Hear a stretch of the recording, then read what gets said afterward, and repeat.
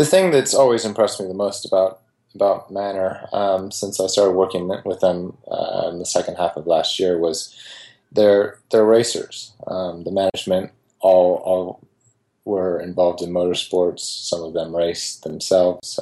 Everyone is really just truly passionate about the sport, and that trickles down to everyone. And that's a big difference than some of these teams where they're being managed by businessmen, which makes sense in its own kind of regard. But in terms of a driver's perspective and the feeling that you get driving at Manor is an amazing thing, because everyone is there just to race and to do the best job that they can, and they're pushing forward each weekend. And the desire to be on the Formula One grid, I think, is higher than any team that's currently there, based on what they went through in the off season leading into this year, and how they kind of came back from nowhere and are on the grid. And when you consider the fact that we're running a car that was kind of developed and built at the end of 2013, and that we are still firmly within 107% of the quickest cars, and we're finishing races with both cars, it's a testament to the job that they do. And I think that they're very well deserved of